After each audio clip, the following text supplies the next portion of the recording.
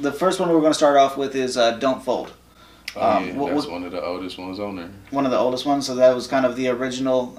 What made that kind of stay with you so long to make it onto the project? I don't know. That was it was a rip. Me and Phil, Low Life Lane, we got a project that's gonna be in the works soon. So we was gonna put it on there, and we just always held on to it. Like it was an original beat. We had solid verses. It was like we liked the flow and everything. It was just a good song. So I never wanted that to go to waste. But when we was going over the track list, we was like, I want to put this on the album and like get it on there. And Phil was cool with it, so he was like, fuck it.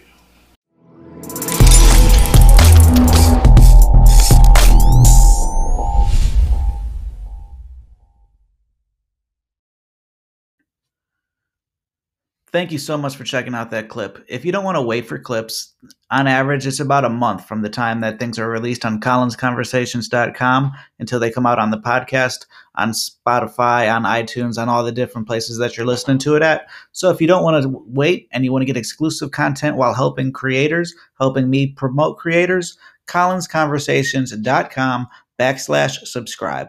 $2 a month, $13 a year, or $22 for lifetime access. Never have to pay again and really help out the show.